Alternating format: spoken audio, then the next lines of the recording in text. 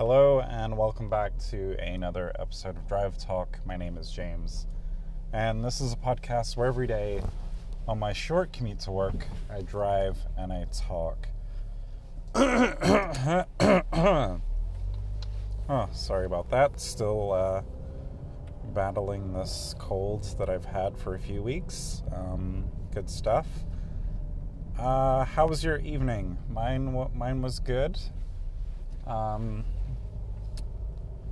My wife worked, so I was frantically putting 3 children to bed before Darren came over, and we hung out last night. We played some arcade games. We actually played all the way through Aliens vs. Predator, the arcade game. It's like this side-scrolling beat-em-up game. I've seen it in arcades. I've probably played it once or twice. Never really got past the first level.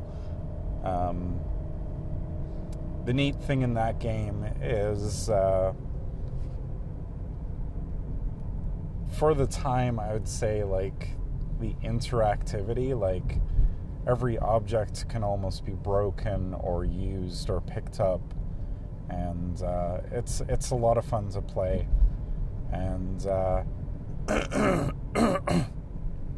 characters are really goofy, and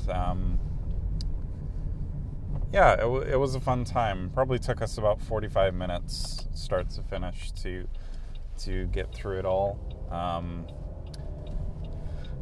It's kind of easy when you have unlimited credits to play through it, because you can just keep kind of spawning in from where you died and kind of pushing forward. But we had fun. We had some laughs with it. We then played, what was it, Hellblade Suna's Revenge or something like that. Really interesting game. Made by Ninja Theory, who I really liked their games in the past. They made Heavenly Sword, which I enjoyed quite a bit at the time. They also made Enslaved, I think it was called, which featured, well, actually both Heavenly Sword and Enslaved featured motion capture work by is it Andy Serkis, the guy who was Gollum in Lord of the Rings? At the time, like, maybe looking back on it, it doesn't look as hot, considering how far we've come, even from those times. But at the time, the motion capture was pretty breathtaking from what I remember in my rose-colored tinted glasses of that kind of era. This game was interesting because it was dealing with mental health, and that was a huge angle of the story. The characters kind of hearing these voices in her head, and it's definitely telling some form of narrative that I'm sure will come together as you start playing more. But it was quite fascinating, to say the least, and we will be definitely talking about it on an upcoming episode of Second Player Press Start, which is our video game podcast that my friend Darren and I record every few weeks, and you can find that probably at the same place that you're listening to this, or you can go to secondplayerpressstart.com for all the info. The movie that I was trying to think of yesterday that I was telling you guys was called Assassination Nation. It was a really good movie. I highly recommend it. The other thing that I liked about the movie, one of the main characters was a trans person, and it was kind of nice to see a person have kind of a main role And I'll be kind of frank, like, I haven't really encountered a lot of trans people. I definitely kind of support them. I feel in this life, we are who we are, and no one can really tell us any different. I don't believe, like, gender is necessarily assigned to your genitals. I have no point of reference to tell someone they're not who they feel they are. And again, like, some things you can't change, and if you can't change the way you actually feel about yourself, and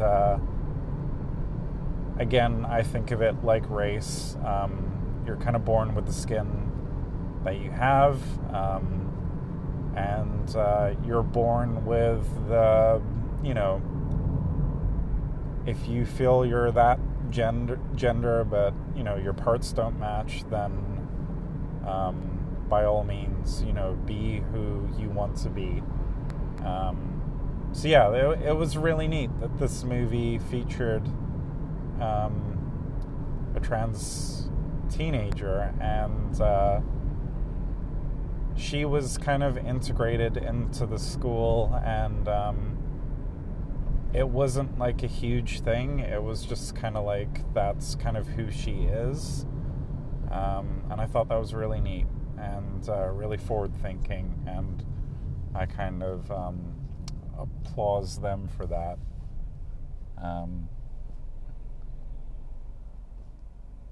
Yeah, kind of it was neat to see. I really struggle with people that struggle with the concept. But I think it's just like anything that's foreign to people. I